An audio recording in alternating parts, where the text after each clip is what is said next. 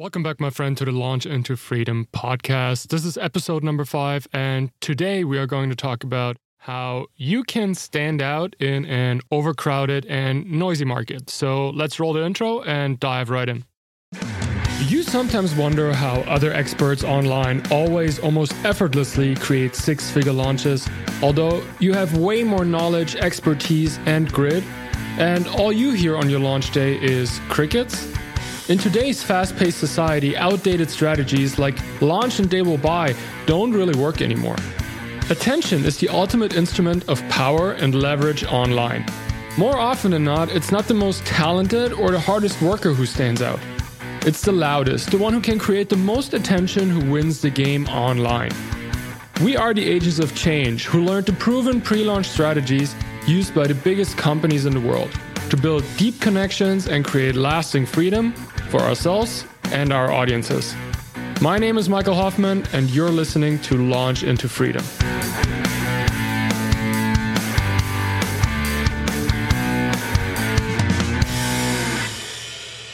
Lately, I researched a lot about the imposter syndrome. You might have heard of that phenomenon, which is actually a pretty real condition amongst entrepreneurs.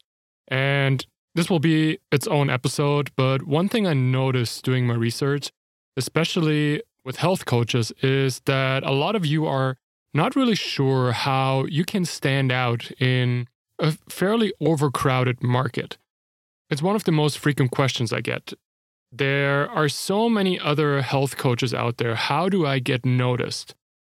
The hashtag health coach, just as a reference, on Instagram has over 5 million hits. And a lot of us don't really have the confidence to say, I do something differently and my approach is the only solution to this problem. That's basically where imposter syndrome kicks in. Who are we to question these proven methods and systems? What we do instead is to look at our competitors who teach these same methods, and we try to make their existing method or their existing style and system better. We see that a lot in nutrition, for example. The low-carb diet, for example. You can say, eat less carbs without starving. Or the opposite, be keto without eating dairy.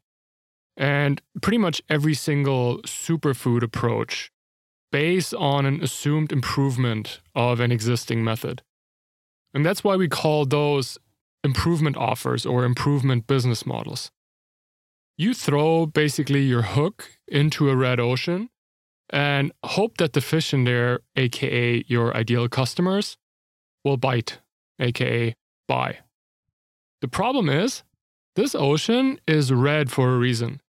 It's bloody from all the other sharks, aka your competitors, who already ate away at big parts of your market. Now, picture this, a real-life example. You go to, let's say, an electronics store, and you want to buy a new TV. So there are 3 TVs from 3 different brands. They all look the same. They all have the same feature. The only difference is the price. Which one do you pick? You probably go for the cheapest, right? The same goes for your business or your offer. The only way you can compete with these sharks in the red ocean is on price, because everything else is the same. Even if you make it better, it's still the same. If you are cheaper, people will come to you. In one way, that's great because you get more customers, but do you see the problem here? Your margins will just get smaller and smaller and smaller, and your competitors might even lower their prices too. It just turns into a race to the bottom that no one really will win. The problem here is you turned your offer into a commodity. And your offer being a commodity is only one of the many, many reasons why people really don't want improvement offers. But I'm going to cover that in more detail in another episode. The thing is, our goal here as an agent of change is not to fix what's not working. What's not working are, let's say, the methods and coaching programs and courses your ideal customer tried in the past that didn't work out for her or for him. Our goal as, again, an agent of change, has to be to replace what's not working with something different altogether. Russell Brunson calls it the new opportunity in his Expert Secrets book. You see this everywhere. Like, just look out in the world. Apple, for example. I always refer to Apple because they are a really massive company when it comes to great marketing. Apple didn't make a better CD player. They made an iPod, something completely new. Tesla didn't make a better car. They made an electric self-driving car. Facebook didn't create a new form of like online forum. They created a social network. And all these companies didn't really have to compete with anybody in their market at that time because there was nobody there.